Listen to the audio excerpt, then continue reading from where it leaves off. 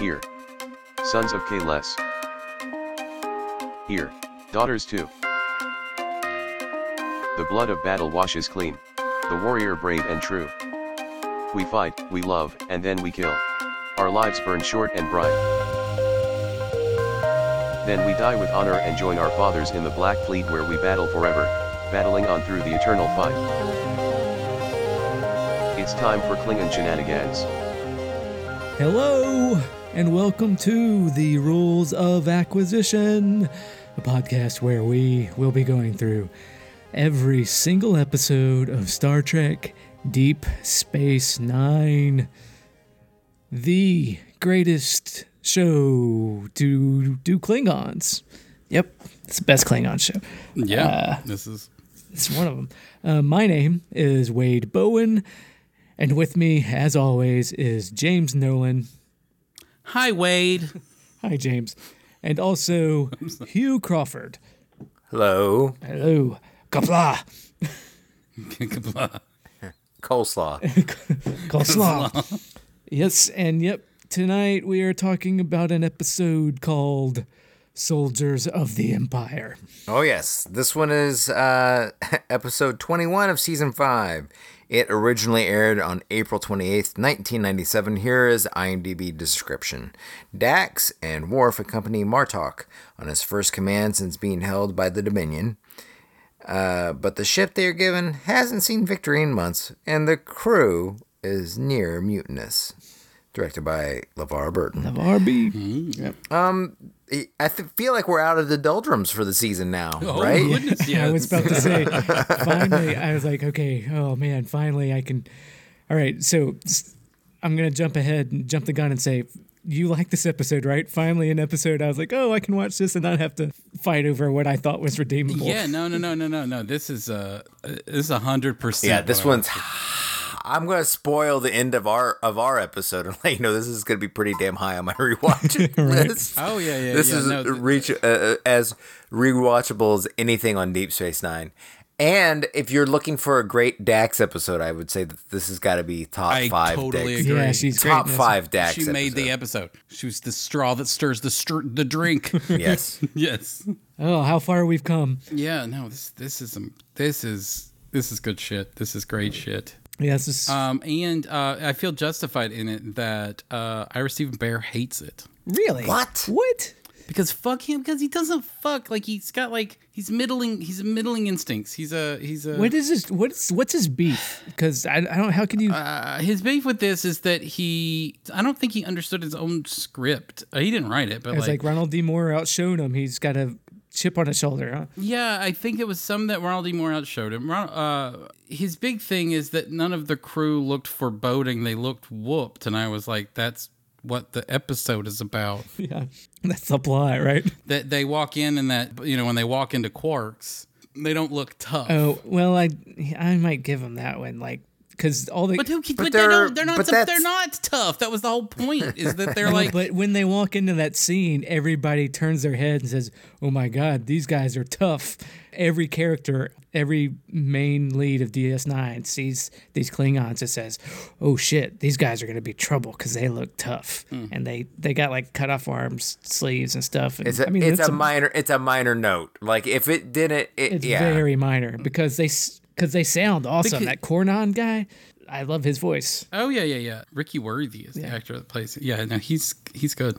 He's also in a lot of Voyager. He plays like 8 things on Voyager. Yeah, I'd bring him back too. Like, Yeah, he's a good actor. Yeah. No, I know. I don't understand it. I think this is everything that I like in because there is a thing where I like these sort of shows that is set in like toxic masculine situations where machismo and things like that and like alpha levels come against each other and like rush up against like, a self-worth and all of these kinds of things. And I like that interplay between these sort of masculine ideals and that. And I like it was. So this is basically a precursor to The Sopranos. Is that what you're saying? Yes. This Klingon episode. Well, yeah, it's just got the best things that I like about. I mean, there's a lot of. I mean, there's too much, and I think that's what we're all trying to come to conclusions to in art and film, right? these days is that there's too much about men and too much specifically about, white successful men. This is about, there's people of color in this too. Yeah. These are brown turtle-headed people. Yes. But that there's a lot of these types of stories, and a lot of the female types of stories about, toxic, are all kind of relegated to like things that people make fun of, and that this is the high art. Like your Godfather, Sopranos, Quentin Tarantino movies, they're all kind of about these levels and this interplay. And I do like it. Yeah. I feel like, I like that stuff. And if it's going to be about that, you can actually talk about like the frailty and like how that's underneath that. And this is a great way of doing that. And Hugh is right. Adding Dax to this was like the thing that elevated it. Yeah. Like, it's the idea that a normal show wouldn't have, that a normal Star Trek wouldn't have had, that this had. Yeah. And how she sort of floats through it. Because she's not the woman. She's the ground floor. Right. She's also the one that understands the Klingon cult. Like, this also refines the Klingon culture a little bit in the world building. Like, there's the other female Klingon, but mainly what I'm getting at is like when they talk about, there's a scene where everybody in Deep Space Nine is at Quarks and they're talking shit about Klingons. Like, oh my God, it's chaos. Like, anybody can just kill. You have to watch your back or they're going to kill you and move up the chain. Oh, that's a great scene. And Dax when is she like, gives the thesis statement for the episode. Yeah, it's like, Right. oh, it's not like that. And it's like, it's almost a callback to Refine, like back on TNG when Riker was, Oh, yeah. when he was an exchange student on a Klingon ship, they sold it as like, it's crazy. Just anybody can kill and move up the ranks. And she's like, well, it actually works because of their culture. It works almost, and they've got systems in place to where it's not just chaos where everybody's killing each other trying to move around. There's a system that makes it work, and she understands that. Yes. Yeah, it was a more nuanced look at it. Yeah, so this opens up, though, with Martok getting looked at by Bashir. He's all fucked up. Oh, yeah. Right. And 3 inches from your brachial artery, and you'd be dead. Right. Back to horrible Bashir. I don't know. Like, I disagree. I think Bashir's great fine in these. yeah, like naggy old. I think I disagree. I think he's good in these scenes. He's doing. First off, he's he's intense. like doing some sort of British Fred McMurray kind of like actually like. Oh, the blood in my carpet. And I'm like, I don't know, like what. I don't know.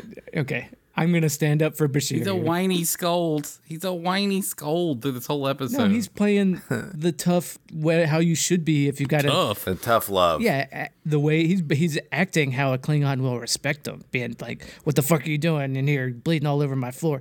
Like if you were just like, "Okay," like a Klingon like Martok would just be like, "What the you pansy."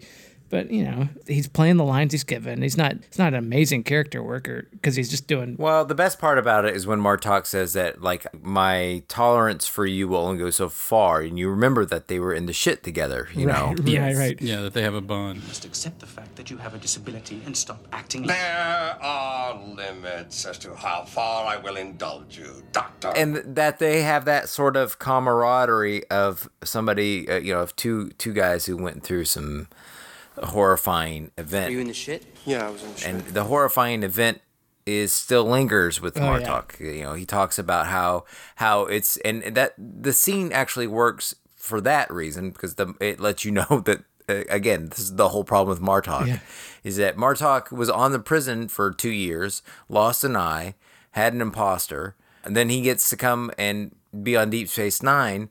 And then they forget, like, we have 3 episodes where we forget about that. So we have this nice little recap at the beginning. Right. Where it's like, hey, remember Martok? Well, he's got some lingering issues. We had a throwaway line about how he threw somebody over a balcony, and that's all we've really heard from him. Sure. Well, that and then you have the whole, like, in the next scene where Worf goes over the whole thing with Sisko. And you're like, okay, why are you recapping this? And then because it does play into the beats of how the show progresses. And then there's like it goes from the doctor's office to a quick scene with Worf and Nog trying to outfit the Defiant. And then Martok comes on. It's good that they're giving Nog a little bit of business. Yeah. Oh, yeah, the Nog stuff was fun. Yeah, and it's showing like he's like half their height. And that's when you learn that Martok wasn't in the holodeck like he told Bashir with the safety protocols turned off. He's trying to train with Worf But these, Worf whooped his ass. right, these non-Klingons won't understand why we need to draw blood when we train. And that's a key thing, is because you carry it in your head that you know that Martok can't beat Worf. Oh, yeah. In combat, you know that. Right, like, right, exactly. It's very important that he drew blood from him in the shoulder. Yeah, that you carry that bit. They bookend the episode quite nicely with that. Aaron Eisenberg was. He's just like, "Oh, please, sir, can I leave?" The onesie fit. The onesie was generous to him. Oh, was that? I didn't notice that, but good on you. Was he like showing knuckle or something? Yeah, he was Don Draper in that scene. Okay. Like, he might not have had the height. But no, I don't know why I noticed it. Can I just slip by here, you Yes. big, tall, intimidating Klingons? Yeah, that was a funny. I mean, I guess they were doing shtick or a little bit. Yeah. I'm kind of like, they can kind of drop that shit now. They don't have to make me like the show. So, I mean, like, They won't, Like- but they could. hey, you won me over, show. I'm watching you. Like, you don't have to do shtick, like little bits of shtick. But no, all of that is pretty great. Yeah. I guess there's some times when I was in that prison where I would weep like an old woman when I would think about not being on a bird of prey anymore. It will be a glorious adventure. And Yeah, and he, like, it's a really great exploration of the yips. He has the yips. yeah. Yes. That was, I don't know. It's interesting. It's such an interesting concept. Everything about the yeah, show. like- and it felt different. It Yeah. feels, when you're watching a good episode versus a shitty episode, like, the episode just feels different from the first scene to whatever, you know? Yeah. And I really like that about it. I feel like you can almost tell by the first scene whether... Right. It's not oppressive. Yeah. Like you're not feeling like you're being, like a part of he's being tested or whatever. Yeah, you're like, Well, they're having to do a lot of shtick. It's the first episode in a while not to start with Ferengi shenanigans, so it's going to be a little bit different, right? Yeah. Is Quark even in this episode? I don't know if he is, actually. Did he show up at the bar for some You'd reason think or so, another? probably, but he's like... Nope, he's not in it. He's been able to lead. He's had 2 lead episodes in the last 3 weeks, so he probably got some time off. Yeah. Yeah, because even Worf explains how he kind of got the yips back on the asteroid. Yeah, the Worf is like, when he talks about That Cisco scene, yeah, that scene where Tova Doc, which is a moment of clarity in battle, because that's like when he explains, like, I wavered and considered letting them kill me, but then Martok and basically Cisco's like asking Worf, like, why are you standing for Martok so much? And he's like, we had a moment when I was going to let myself die, and we looked in each other's eyes, and Well, there's no word for it in the human language. right. A moment of clarity between 2 warriors on the field of battle. When he goes, Captain Cisco, have you ever been to summer camp? he had given me his warrior's heart. Yeah. If you know what I mean. Yeah. And then, but that I mean, that is really sort of moving. And then, like, you get the feeling that Cisco didn't understand it, and that there's this, like, pang of loss. That, like, that's the way he plays all of these things are very interesting to me. That Cisco, like, I don't understand. Right, that. but I don't have and to. I feel like that's a loss of my own that I won't get to experience that. But yeah. Right.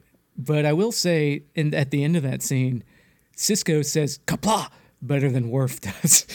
Yeah, because he's like I mean, like, both him and Dax are both tourists in Klingon culture, Yes. but Dax has got more cred. Like, she's right. got a street pass. Curzon Dax is well regarded among the Klingons. And I almost think that they overplay that in this scene, perhaps where yeah. it's like she's like one of the most famous non-Klingons in history or something. Yeah, the great Curzon Dax would never deign to go with the Bad News Bears. Yeah, it's not the Worf is dating to fuck a non-Klingon woman. Right. It's that Curzon Dax would never fuck a loser like Worf. Right, he has no house. And I thought that was a really interesting sort of interplay in the episode. Yeah. Yeah, and then that scene with all the DS9 crew, they have to all take over Worf's job duties while he's got a detached service to the Klingon Defense Forces or whatever. Like, O'Brien's got to redo the small arms recalibration for everything, and Kira's revising the duty roster. Well, that's one of the things that does not work for me a little bit. I might have something Because with this, in the very next scene, Dax goes off and like cashes in her vacation time. Oh, I was about to bring that up too. Yeah, like, she's the new fleet liaison. Right. And so the duties are split even more so. And she just takes her time off. Like, Right. But the interesting thing, or the kind of foreshadowing bit is that Bashir is the intelligence officer. Ain't no foreshadowing. That's my problem. That ain't no foreshadowing. He was a whiny baby bitch the way he would have been if they'd done the scene in the first season. Like, they have done no work with his superhuman abilities. No, I'm not talking about him being a superhuman abilities, but him being this. I know. They did the Our Man James Bond thing. They've had him hanging out with Garrick this whole time. So they've been setting the scene that he's going to be doing some spy shit, kind of. Man, I think you're giving him a lot more credit for for their architecture of the show. I mean, I'm not saying and that he acts like he's a big baby bitch about it. I'm not saying he's not, but I'm just saying they made a point of giving him that duty. But the reason that they end up going the way they go with him, like the intelligence officer shit, is because he's a genetic freak. No. And that doesn't come up again in this that's not why they give it to him in this episode. That's why they give it to him later. I disagree. Because from the second episode of the series, they have him railing about, ooh, Garrick's a spy and I'm talking to him. So he's interested in that from the beginning of the season. Then why is he not interested in this episode? He bitches about it in 3 separate occasions. I'm not saying that it's done. I'm just saying that they didn't pull that out of their ass. I guess. Even though he's whiny bitch about it, that's fine. But I'm just saying that all I was doing is pointing out that it's not out of nowhere that they decided to give that to him. I know. My point is ultimately that they have, since having this huge character redefining moment, since retconning his whole character, they've given him 0 differentiating beats than they would have if he didn't. Right. But so, I don't and that's what's ultimately irritating to me is that we know that this little bit of extra work ain't fucking up his week. Right, fine. Because he should have the brain capacity to process all of this shit without it being. But if he used to be a whiny bitch, so that he is a personality trait. Oh, I see what you're saying. That would be one thing, but right. They give him more work, and he bitches about it more than anybody else. Where he's literally he's competent. Yeah, he's limitless. He's limitless, and they're not. That's a fair complaint. But to say that they're just the whole idea of making him interested in spy shit is not something they're just pulling out because of That's it. maybe true, but I'm saying that he's not interested in it this episode. It would have been better if he was A, interested in it, or B, fine with all of the capacity. Or good at it. I'm not saying they chose the worst I'm not saying it's better or anything. I'm just saying they chose to bring it up as a thematic thing. Yeah, they're pushing him towards, yes, intelligence work, yes. Ideal, but I wish they would do it in a way that wasn't dumb. Told me that wasn't like they weren't doing it at all. Yeah, I disagree that they're not doing it at all. But fine, I'll stop arguing about it. But what about the way he acted today? Said genetic limitless, no one man should have all this power. I didn't bring up that part of it at all. I'm just bringing up what he's done in the past and where they might be going in the future with intelligence plots with the character. I didn't bring up the genetic thing at all. Yes, he's doing intelligence work because it makes sense for him to do intelligence work. I agree. It doesn't make sense for him to be a whiny bitch about it, which is the only way they really had to. He's been a whiny bitch about it. Other than that's his whole character. Yeah, except he's been that's the only character they've given him up to this point. Yes. Yeah, they retconned his character, but some things they kept the same. Unfortunately. Okay. Yes. Yeah, but back to the good stuff that I loved. Yeah. Yes, she goes on this. I guess Dax can do whatever the fuck she wants to do, I guess. Yeah. Is what the show has not said otherwise in its 5 seasons so far. If she wants to go join her boyfriend on the Shangri-La planet, she can do that. If she wants to join her old Klingon pals and go kill some dudes, they might grumble, but she can do that. If she wants to join her boyfriend on a Klingon bird of prey, she's got 4 months leave. She can do that. Yeah, it's sort of a strange... Is she a Mary Sue? No. I don't think so either, but I love her in this episode, and I think that finally that she was. I don't think she is. I think that all of her skills are earned, and she had... Yeah, that's what I mean. That's the way you would have a competent, 400, 300-year-old person. But it does seem like that she sort of slides through things without a lot of work for the writers to have to put her there. But thank God. I mean, it was like I said, it was a super intelligent decision to put her in there, because otherwise there'd have been a lot of ruminating. Yeah. And a lot of angry stares. Right. It would have been more stares than like a Bruce Lee movie. But it had somebody to go through and what the fuck is everybody going on? Why are you such a, right. And all of these kinds of things that was really and we've great. established she's a better Klingon than Worf is in a lot of ways. Yes. And yes. she kind of pulls that role here. When they're going on and he's going on the ship, he's like, I would not like a lengthy goodbye. And she's like, me neither. And he's like, what the fuck are you doing? I'm coming on with you. And he's not wearing his sash because she's like, you don't wear your sash? You don't think they'll mind that you don't have a house? He's like, I don't give a shit what they want. I was like, okay, well, good call. That's the right call as a Klingon. She knows it. Yeah, she's like, good on you. Yeah. Right. And then, I mean, there's the scene where she's like, Why didn't you tell me you're coming on? It's like, well, it's more fun this way. We get fun loving Dax. Yes. She boos. The other Klingons come and see her, and she's like boo, and because they don't know, it's like Rostek Chak Domak Utha Trill. Sorry, the female Klingon yells at another Klingon, "You gotta let this Trill dude give you shit," and then like, but this is the great curse on Dax, and they're like, oh. She calls one of them an incel. Right. She whoops one of them's ass for sitting in her chair. This is like, it's all fun stuff. Yeah. It's good shit. Klingons really care about chairs because Worf has in the past. Yeah, it's very much about this. Like it is about like sort of the force with how you establish your it is all about dominance. And even if you fail, like, because at the end it was like, well, is Worf like a pariah now because he lost this little thing? And it was like, no, they respect aggression even when aggression fails. Yeah. Like the respect is always on the aggression. Yeah. It was rather interesting. And then I guess it was contrasted between these two other. So you have like basically you're introduced to 3 new Klingons, right? One of which is the girl that's there to Tavana, the engineering officer, which is there to give Dax somebody to talk to.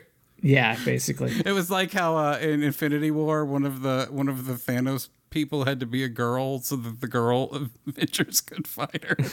Oh shit! And she's even when shit pops off, stick with me. I'll make sure you're safe. We'll stick together. Yeah. And then there's Kornan, son of Shavak, the weapons officer. Is he with the sleeveless arms? Yes. He gives Worf the Wii U remote to take over the command. Oh, yeah. Yes, it was. It's like, we have had no victories for 7 months. None of you are worthy of my honor or my life, but I'll serve you anyways. This is a touch screen, but it will not be integrated with anything that was on there. And he's kind of the man in search of glory. That I guess he's got like glory blue balls, right, and his sort of rage, and then you have Tackleberry, Leskit, yes. on the Rotaran, the glorious Tackleberry from Police Academy movies, right? And they're all on the Rotary Club ship, the Rotaran. Yes, who by the way died in 2000. Oh shit, and he was like 51 when he died. Like Tackleberry, like died not long after this. So fucking R.I.P. Tackleberry. But Tackleberry is like, I guess he's supposed to be the one that's absorbed it to the point of cynicism. Right, yeah. Where he has no, that he's so cynically brought down low by the nature of, like, these guys have just had their asses whooped a lot by the Jem'Hadar. Right, they're going around the Tongbeak Nebula instead of going through it because Martok's afraid of seeing any Jem'Hadar and they're like avoiding a fight. What? And that's the first kind of like, is Martok a pussy?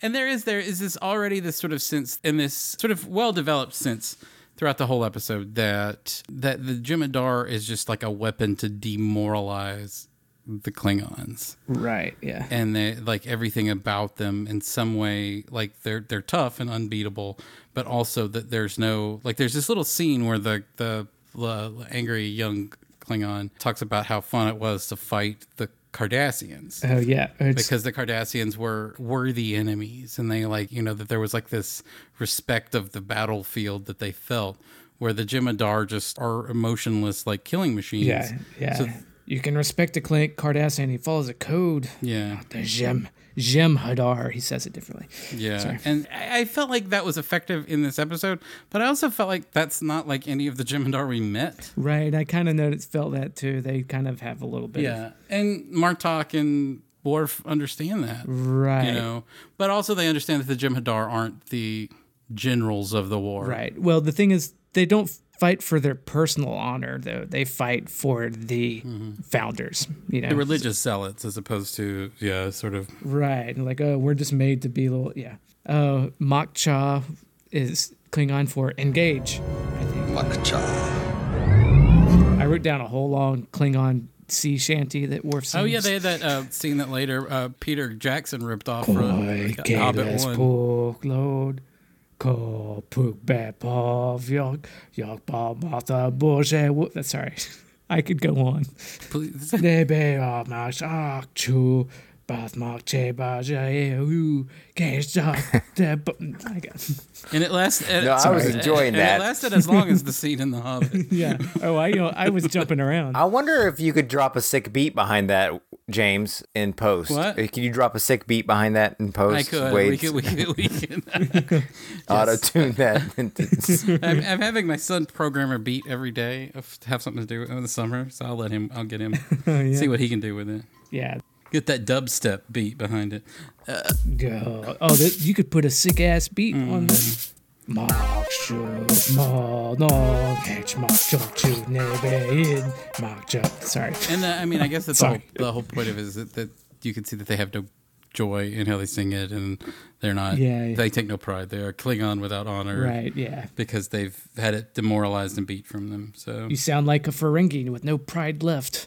And run faster than there's no mystery. She's the Parmok of the first officer, and she's like, "Look, you son." This is when she calls him an incel or whatever. yeah. Are you gonna tell Martok we're talking shit about him? Are you fucking him too? And she's like, I'm not fucking anybody, but you can't get laid. I kid. I'm a Volcel. You're a incel. Yeah. Tackleberry. Right. And Tackleberry's a drunk. I guess he's a shitty drunk. You people go about your business or I'll crack some heads. Yeah. And like she brought on a bunch of blood wine. 3 barrels of blood wine. They haven't gotten any because they haven't won any battles. They haven't. And then earned she's like, "This place is gonna explode. This place. I wonder why, Yeah, Dax. that's I wonder why Everybody's this." drunk. I'm sorry, Worf. There's a mutiny after I've got everybody drunk. This ship is made for tears, not laughter. Yeah. And Holy shit! What a fucking dour I line loved all of that. Right. for a Star Trek show. Yeah. Death and dishonor walk these corridors like members of the crew. Holy. Yeah. Dude, Klingons have no chill. I mean, that's what you take away from that. They really don't. Yeah. Well, and that was that thesis that she says is that every Klingon is a person and they have a personality just as varied as any other race that's bound to a similar culture. Oh, yeah. Well, they're just as diverse as any other culture. They got their cowards and their... Yeah. And so you see that that one of the great things that they've chosen to do, which maybe no one's ever really thought to do on Klingons before, is actually to show this sort of diversity of personality. And they need to do it as a contrast to the Jem'Hadar and the Wayuns, who have like no real variation of personality, almost, by design. So that makes, that's like the Borg and all of these things, is that the lack of diversity is the horror element. And I don't mean just, I don't mean diversity like the way people, not like the way Kathleen Kennedy's running Star Wars now. Right. No, I'm talking about like, just actually having different varying personalities. Not like how they can have JG, who's a white guy, but also Yeah. Worf, who's a black guy actor. It's like, no, that's the Klingons. Sometimes I do wonder when they showed the guy's full arms and they did no makeup on the guy's arms. I'm like, they wouldn't do that with Martok, would they? I was like, sometimes where it's just... They give Martok a big, huge feather set of arms, which... Yeah, I just think that sometimes, I don't know, it's hard to say. Sure. That sometimes with Klingons, they just allow the blackness to be and that's like weird to me, that they don't give them any other sort of prosthetics on their arms that make them look different than just, Well, it's not like they give the white guys, they just cover up their arms. But they wouldn't though. Yeah. Right. Yeah. And they cover those fuckers up. Yeah, they wouldn't let those like some white. They wouldn't Right. That's the point. J.G. Herzl's like flabby white arms. Yeah. like out there. Yeah. Sure. Yeah. But they're all wearing a considerable. it's weird. I don't know how to like think about it. It's weird. Right. Yeah. The guy with the Cardassian neck bones didn't have to. Yeah. Yes. He wore sleeves. Or that was Lescott. That was Tackleberry. Yeah, Tackleberry's in a gown, I think. But where are we at? So then they come across some Jem'Hadar ships, and they're still cloaked. They're just doing Polaron scans, and like, should we match velocity and take them out? And then, Oh yeah, because they get the jump on it. Some Jem'Hadars. yeah. And Martok wimps out. He nutsacks out and just kind of like, no. And I feel like early on you do have Worf saying, like, Worf was almost, it was like, we should probably pick an artificial battle. Right. Just to like fight some fuckers and get somebody's like, like just to get some, we got to build up the morale of the crew. Yeah. And then he goes off in Martok's ready room or wherever. He's like, to hell with prudence. That was an easy victory. And then Martok is like, that was dangerous. There was little risk. And then Martok's like, you fucking dick. You turn it on me. It's like, I think those scenes with Martok are probably, I think those 2 scenes in Martok's ready room may be some of the best written work we've had so far in Deep Space Nine, because it's doing everything you want like a speech to do. It's about, he's right. He's saying things that he thinks are right, but it's indicating such a deep sort of trauma. Mm-hmm. And like how, like the words, I don't know, like that was a special moment I felt in both of those scenes. And then how Worf took them to like, oh, you're like, you need, like what we would say to, it's like, oh, you need therapy. Right. Yeah. Like, you're not well, and that's not a problem. Like, I get you went through some shit, but like, you can't, Klingons can't do that. And so he has this sort of like, I loved all of those things. And I thought that Herzl was particularly nailed those scenes. Yeah. So yeah, we talked about the guys like the Jem'Hadar better than us. Like, fighting the Cardassians with Gulls, Legates, and Glens. Have we had any Cardassian Glens mentioned yet? I guess that's a rank. I don't know. Pretty sure we haven't. That's weird. Yeah, they just had a rule of 3. We need 3 different ranks at least if we're going to talk about them. Well, there's the Cardassian Glenn Miller, Glenn Gary, and Glenn Ross. They run a ship together. No. Right. Yeah, always be closing is a pretty big rule of Cardassian always society. Be scheming against your enemies. Right. You can respect them. They follow a code, but not the Jem'Hadar. That's why they're better than us. They have no honor. The Jem'Hadar are the future because they can break us. Just like they broke Martok. That's enough. Jadzia has always got a phaser Klingons like she did in the Sword of Kahless when they're getting into fights, because when they say they broke Martok is when Kornan jumps across the table and Martok fears them! Shit starts getting out of hand, and that's when Jadzia realizes like the ship's a powder keg and like shit's gonna go foobarred. Yeah, the crew's falling apart, and because Kornan he had to fight somebody because he hasn't been in a fight, and he's a Klingon. They got to fight.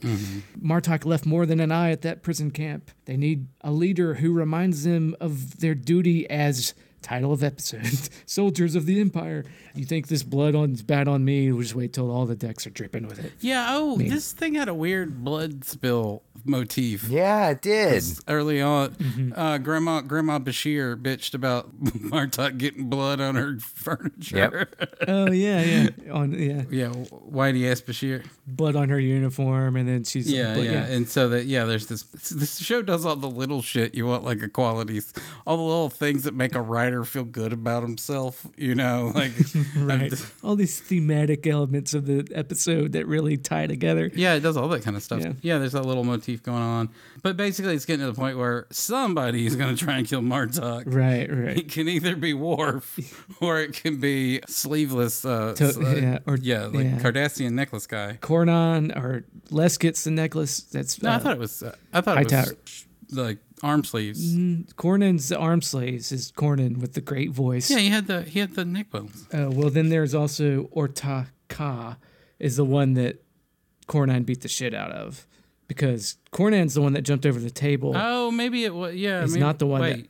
Yes, because T'Vana later, when T'Vana is talking to Dax, and she's like, "When shit pops off, stick with me." And then Dax is like, "Oh, Orta Ka was your Parmak." And he's like, "Yes, I'll protect you." Because Kornan was just being quiet until he blew up and went and jumped to the guy. I don't know. But Worf's got a, So Worf's got a... Because they've tracked the ship, and they followed it. It's like 7 light years away. It's like the Bemoth is the ship that they're looking for. And it's drifted over the Cardassian border, perhaps. Or they know the ship's there. And then it's another scene in the ready room. Another great scene with Worf and Martok where it's like... He just loses his shit where it's like, it's a trap. I was with two years with the Cardassian, with the Jem'Hadar, and if if there's survivors on the ship, then why are they there? It's a trap. To the Jem'Hadar, we are nothing more than targets to be destroyed. I must not let them destroy us. With Worf. all due respect, General. Blah, blah. And then Worf is like, get your shit together, man. Chill the fuck out, General Martok. It's like, it doesn't matter. We have to go after, you know. But it's pretty clear that at this point that Martok is not just going to listen to Worf. Yeah. That his Right. yips are such that like he's pretty deeply internalized the yips. So Right. yeah.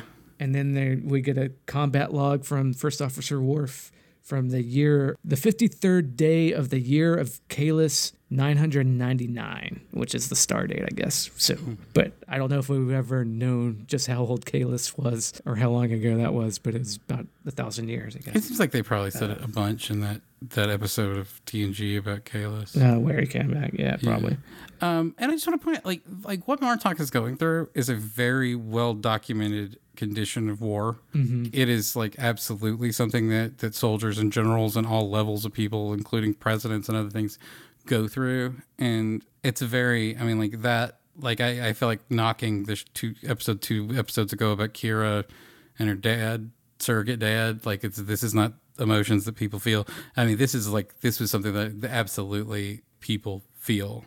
Is that, you know, you get cowed by failure, and in a way that where what just seems like prudence, Right. like the typical like that's something that I like, and is that these emotions that it's why I always say that bravery is, I feel like, a thing that people talk about in shows and characters and entertainment, but they don't really like understand like what it pushes to like actually like what would you have to draw within yourself to actually jump out of a building on fire? You know, these kinds of things where like, what would you have to do to go through that? And that's one of the things that the blowback from that is that you have you recalibrate, you know, you see things and you think that I'm doing the same process. I'm being a smart general. Like that's what Martok's thinking. Mm-hmm. I'm being a smart general. I'm doing the things, but you don't realize how you're Right. I'm not going to put my crew at unnecessary risk. I'm being smart about you this. don't realize the nature of the fear that you have. And that's yeah. And that's why in war, these toxic masculine power structures exist, is to force people out of that. Right. I mean, in a more enlightened world, which we should all want, you treat these through, you know, therapy and mental, you know, and some form of understanding. Yeah. But they didn't understand that in Sparta or in any military organization. Right. Well, where they understand that you can't do that. You have to be able to let these people die. You know, it's like you're there to kill people. And to do that, one, you got to dehumanize them, but you also yourself to an extent. I mean, I don't know. And that's in Vietnam. You like the nature of fragging your generals or your commanding officers, where you're. I mean, that happened all the time in Vietnam. Right. Where soldiers just shot their commanding officers or threw a grenade into their tents at night or something. That's got to be crazy. Yeah, and it's to get someone that doesn't have to get someone with bravery and a sense of like accomplishment to move in there. Yeah. Because it only makes you feel worse because you're helpless and afraid, where he's powerful and afraid. Right. And so so it's all complicated. It's all like it's nailed in these scenes. So yeah. And then there are 5 million Kelicans from the border, which is like I guess a Klingon kilometer is a Kelican. Can I just pick out one little nitpicky thing that irritated me throughout this episode, and it might have to do with me just not understanding how the command structure works. Mm-hmm. But in titles and command structure, he is General Martok, but often because he's in command of a ship called Captain. Yeah. Why can't he just retain his general? Like when they address him, it's because there's no general in the naval structure, and so it's weird that he's called a general to begin with, because everything's Navy. Sure, but he's got command. I know, it's weird. It's weird. It's very weird. I don't like it. It's an army. I mean, I don't think there's a general at all in the naval structure. I don't think so. Yeah, there's admirals, and then they have admirals, and then once you get moved up, when Kirk was an admiral and he got control of the Enterprise back in like Star Trek, which was it, 5? when they go off and look for God or whatever. Yeah. Well, he's an admiral in one and steals the ship from Right. He loses his admiralty. the child but- molester. Yeah. That's what it. Yeah. Yeah. Yeah. Well, I mean, He gets demoted at the end of 4. I don't remember, but at one point he was an admiral, and they Yeah. referred to him as admiral when he was on the fucking bridge. because it's a naval. It is weird. You're right. It's weird. I noticed it too. Well, we'll just say Klingons have a different. It's lost in translation. So I don't know. They're Klingons. All right. theoretically, when they called him general, he would have been an army. He would have been in control of ground troops, and which is weird because why? Like you never even hear about Right. ground troops. Because he's got a hard on to be back on a ship though. Yeah. That's Right. like But, that's I what mean, he was. I wouldn't. I mean, you're right, but they're aliens. It's not a 1-to-1. So Sure. maybe the Klingon. That is right. The Klingon translation for captain is just the person in command of a ship. But so, to make it worse, there is a captain in the army, and it's way, way, way under general. Like, you can be a captain in the army and be a non-com. You don't think you can be a general in the army. Right. Yeah, like it's the third tier. I think like you're private, first class, lieutenant, corporal, then you're captain. Like I mean, like you can get there in a couple of years or 3 or 4. Yeah, right. Like right. I don't know, It's, but it's not quite translatable. yes, yeah. There's something. Yeah, that's a good point you bring up there. Yeah, Hugh. I did notice it, and I was like, okay, that's weird that he has to drop his rank to do it. But yeah, so they notice that they find the ship they're looking for. Right, and then it's drifted across the border, and he won't cross the border, and Worf is like, "What the fuck, Klingon?" The council will not give a shit. Martok says, "I have very strict orders." Yeah, he's like, look here, motherfucker. I'm a Klingon. They're Klingons. They're not gonna care. One, the Jem'Hadar doesn't care. They'll just come out and fight us, whether or not what side of the border we're on. But two, you really think the Klingon High Council is gonna give you shit for rescuing a bunch of Klingons if you don't respect the boundaries of the Cardassians? The whole point is that we fucking don't respect we don't respect Cardassian boundaries. That's why we went to war with them. So, Yeah. but it's because he's afraid. Yeah, and then it moves to the point where shit was Stations. Yeah, shit was tensions. Tensions were high before, but it gets to the point where Worf is like, "I'm gonna have to kill Martok." Right. There's only one thing I can do. I'm gonna have to challenge him and kill him. And Dax is like, "Yep, I agree."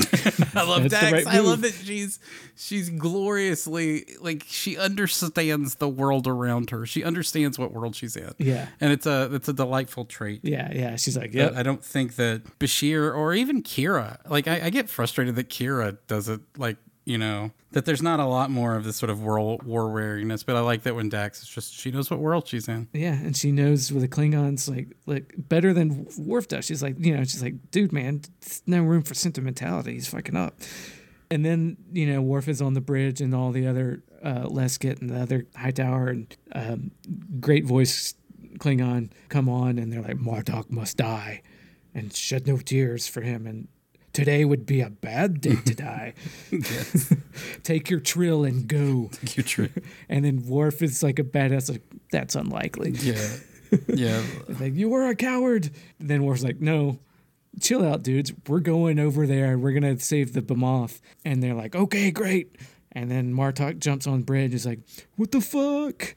And then, yeah, he challenges it. They have a pretty good fight. Well, yeah, like Worf goes for it. Yeah. And like I like the it's one of those scenes where the crowd is a character of the fight. Where Right, they're they're Worf, with Worf, and then like as it goes on, they're like, Right, he cuts Worf, and then they have a moment of Tok Tova where they don't say that they had it or anything, but there's a point where they're, locked blades after Worf's cut Martok on the same place he got cut at the beginning of the episode that Bashir checked out. He's got that cut, and then they're looking into each other's eyes, and there's a moment where they share a look, and then there's a headbutt, and then Martok stabs Worf. yes, and whatever. You find out like 5 seconds later that it was clear to Martok that Worf was dropping his defenses. Right, yeah, Worf knew what he was doing. And that Martok, he was like, "How did you know that in my bloodlust I wouldn't kill you?" And Worf was like, I didn't. I didn't. But yeah, as soon as he gets stabbed, they've switched Yes. from chanting Worf to they're all pro Martok. Oh, yeah. And then Martok's like, "The Jem'Hadar will soon learn to regret this day." because he's gotten his battle joy to vive back, and so he's like, because then there's tactical alert. The Jem'Hadar have come over the border in the middle of their fight, but now that he's gotten his blood back, he's like, well, fuck it, I'm not a coward, Then he's ready to fight the Jem'Hadar, and they skip over that because Jadzia's got to take Worf to the infirmary, and she's like, "Oh, sometimes I know why I love you," because she's like clearly, she got what was going on there. Yeah. I think that that the people who don't understand why the crowd was for Worf and then was for Martok at the end, the people that don't understand that are the same people who spend all of their days on Twitter just texting, Mr. President Trump, how dare you? Like that person. Oh, right. They don't realize that people generally just like winners, and if you let a fucker win in some sort of dumb way, it's one of those things where it's Melania Trump came out today, but she hasn't been she had been seen in a month, and then it was every time that everybody started, it was should we start tweeting about this all the time and speculating because we want to, because it's fun. And it was the moment that you do, you're playing a game, and then you're gonna oh, I think that she fucking left him, and then she's gonna come out and he's gonna say fuck you assholes, and everybody in middle America is gonna go, well, he won that one. And I'm just yeah, it's people just kind of gravitate to winners, and it doesn't matter how dumb the win is, how dumb the game, if you win. Right. That guy, he does throw shit at a wall better than you do. I mean, it's pretty objective. Right. So I'm going to follow him, so. Right. And that was, yeah. Though if he'd stabbed Worf and said, all right, I'm captain again, now run away from these Jem'Hadar, it would have been bad. But Worf read the room. He knew how it was going to play out. Yeah. And he knew that it would get his blood up, his humors up, so bloodlust up back, it was Worf being smart about doing dumb, violent shit. Well, that's what the best Klingons are, very smart about their dumb, violent shit. That's right. That's what I was going to say. The exact same thing. Yeah. He's It's I mean, it's a culture, and he finally, after years, is starting to understand the culture, right, and knows how to and he's got people beside him that know the culture as well or better than him. Mm-hmm.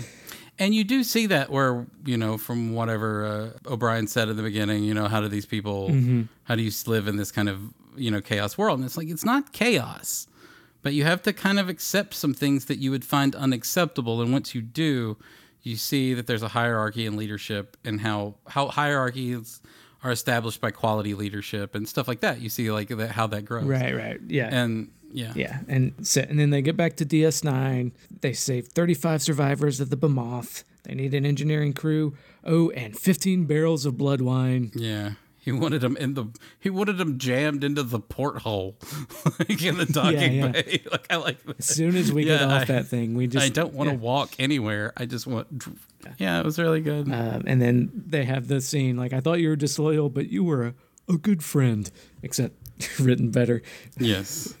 And then I didn't know that you wouldn't kill me, and then this is a big moment for Worf. He's like, oh, well, the House of Moog is dead, but he's looking at his sash. He's got his sash back on. Yeah, he's got his sash back on, and Martok is like, why are you wearing that sash of the House of Moog? And Worf is like, well, Jadzia calls it a sentimental gesture, but he's like, well, Martok, you're my BFF.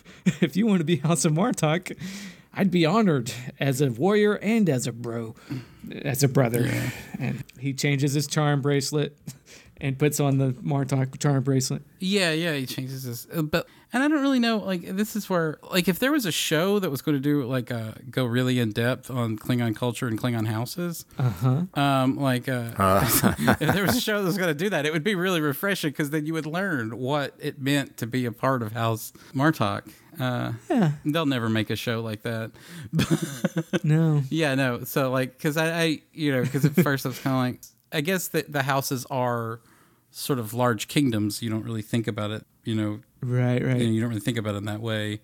Almost corporations, maybe? I don't know, because they don't have a product or anything, but I'd say fiefdoms or something. Yeah, I mean, it's an empire. They got. But I wonder, did the people that work the land? Is there a surf culture in these places? Like, I mean, there's a lot about it that we don't know. It's a shame that there's not a show that would flesh it out for us in a way that was, I know. that was satisfactory. Does this change your Old Man Worf pitch if he's House of Martok instead of House of Moog? No. I mean, he can still be House. I don't know. I mean, who knows? They might bring back the House. I do think that, like, I did think while he was telling him that, I was like, can I go find my brother that I lobotomized? Right. Who's now, like, working on the back of a freighter, and, like, let him know that he's in a fancy house now? Or say his son. Who? Like, I guess my son's cool. Like, he can. Yeah. No, I don't think so. I think that. I mean, you could even be like, it could be the House of Martok. I don't care. But like, it's just Old Man Worf. Yeah. I guess he would probably form its own house at some point, right? Maybe. Do they ever do that? Do they ever go and make their own house? Is it like a chef where you work under, like, as a sous chef to a famous chef, and then you go open your own restaurant? And then if it fails, you go back and work at it again? Well, for a second there was the House of Quark, right? Yeah, there was a House of Quark. Yeah. I guess there's Houses different... come and go. Easy come, easy go with these fucking houses, right? It was kind of like when Josh McDaniels left Bill Belichick to go coach the Denver Broncos, and then he failed, and now he's back working under Bill Belichick. Right. Well, like, houses might come and go. There might be houses, but not every house is on the High Council, I bet, right? Yes, that's true. So. Yeah. So he ended up in a good place. Oh, yeah. Calling Martok a pussy in front of everybody really worked out well for Ward. Right. So that's good. Yeah. Kapla. Yeah, there was lots of kaplawing at the end, and they sang the song, and they were happy to sing the song. That was after. Yeah. Koi, let's poke, Lord. Sorry. Stop me anytime. And there are Daxon. Okay. Sorry. You said I can stop you at any time after talking. I don't know. Can I stop you at any time? No. But like they're not engaged now, are they? Don't be a coward. They're not engaged, Dax and Worf. They're Parma Kai, whatever that means.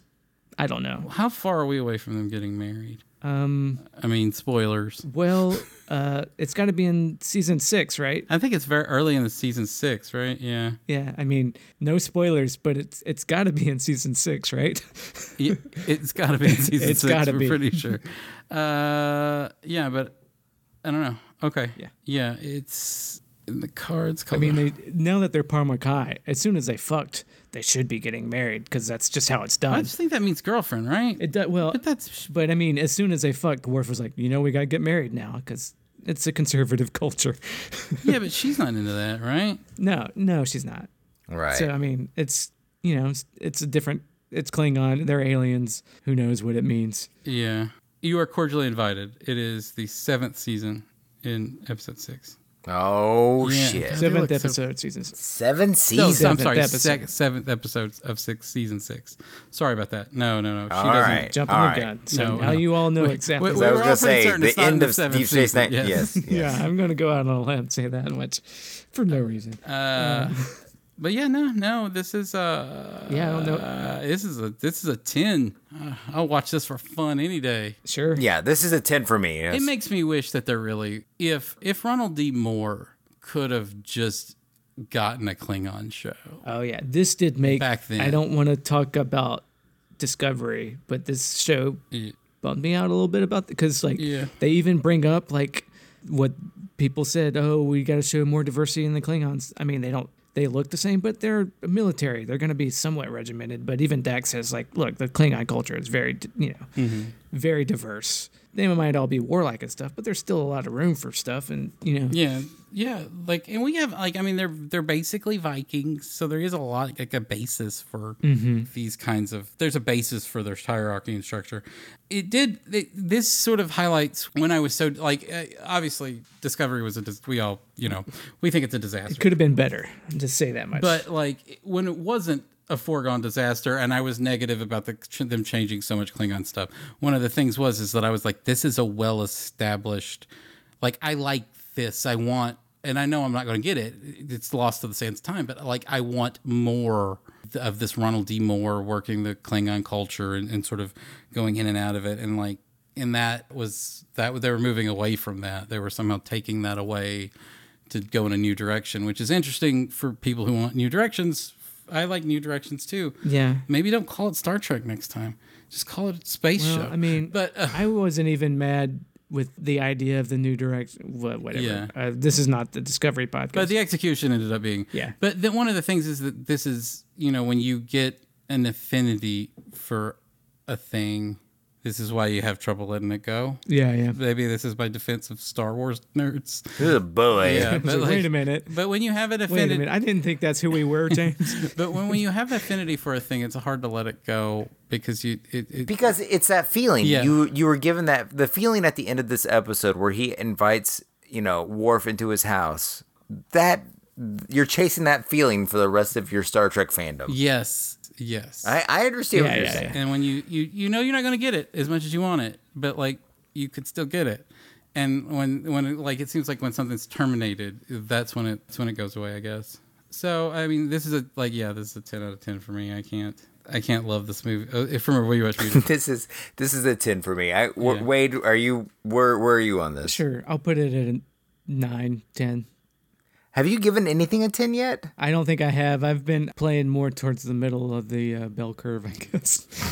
Sorry for my phrase. It's the 10 is the Michelin star of the Star Trek. Right. Yeah. So, and this is one of those where you're like, oh, like, yeah, the doldrums are over. Like, this clearly had a spirit that the others didn't, that you've been watching for 3-4 weeks. Right. Well, this one was clearly written by Ronald D. Moore.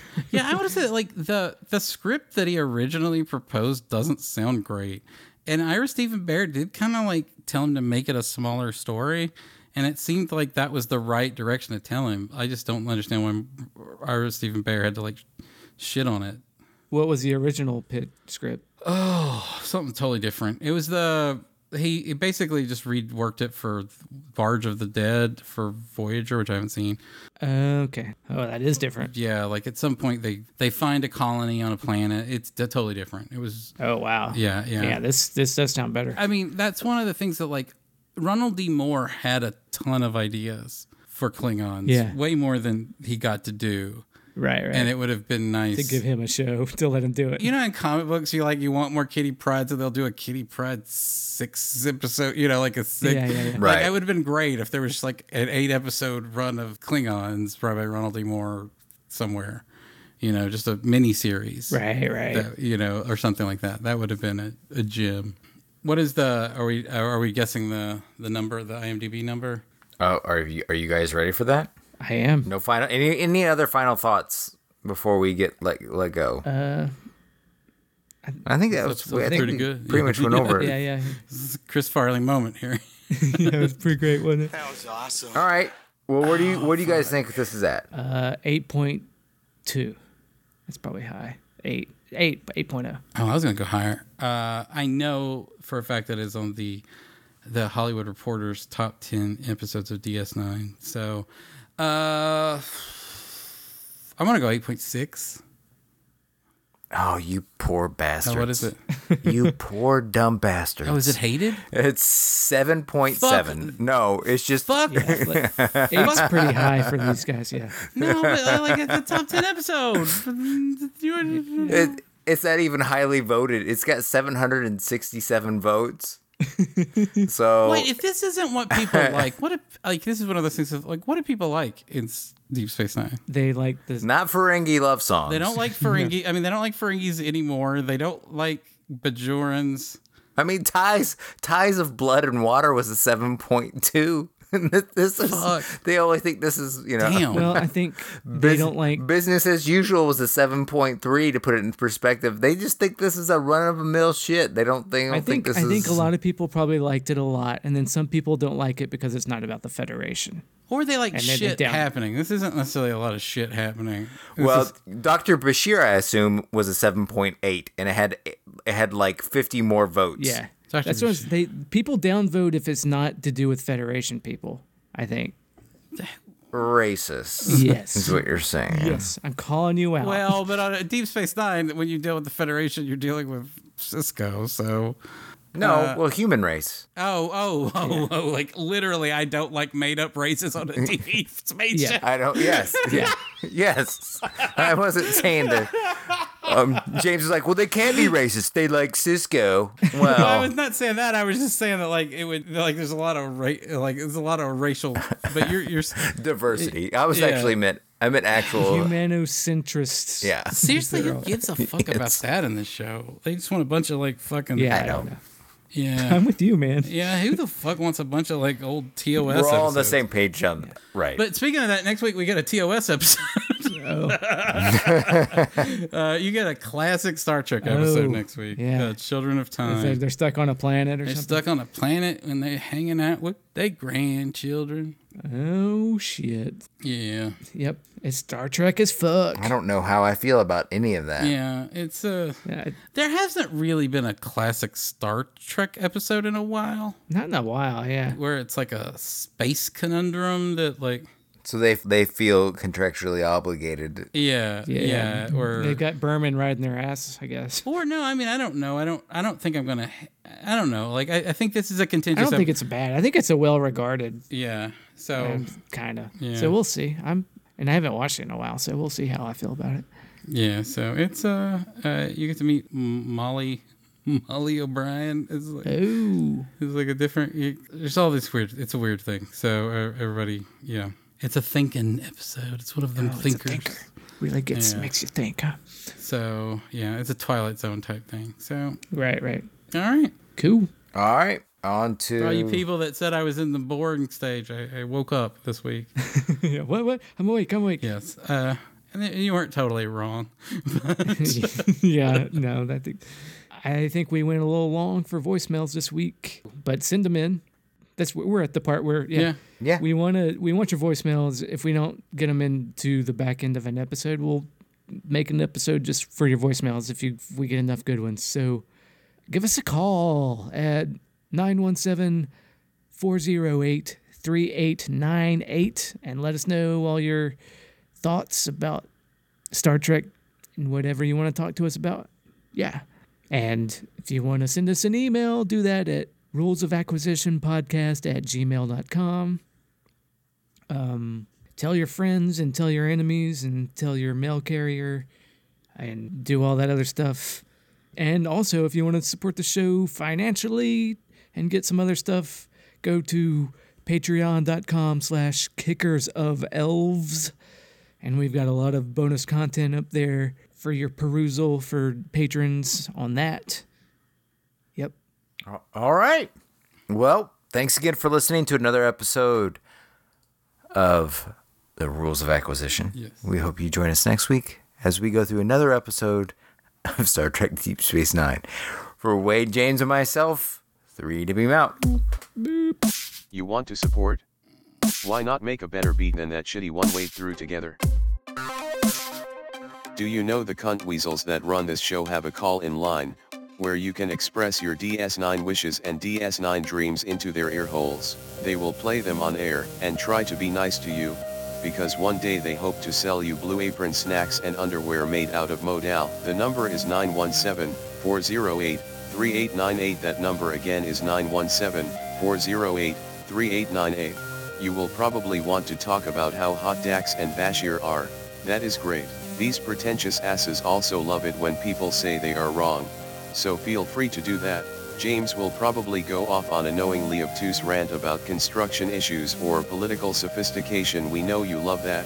Again, 917-408-3898. Did you know that some Deep Space Nine podcasts have more reviews than us on iTunes? Doesn't that piss you off? Please review us on iTunes. We need to feel loved sometimes.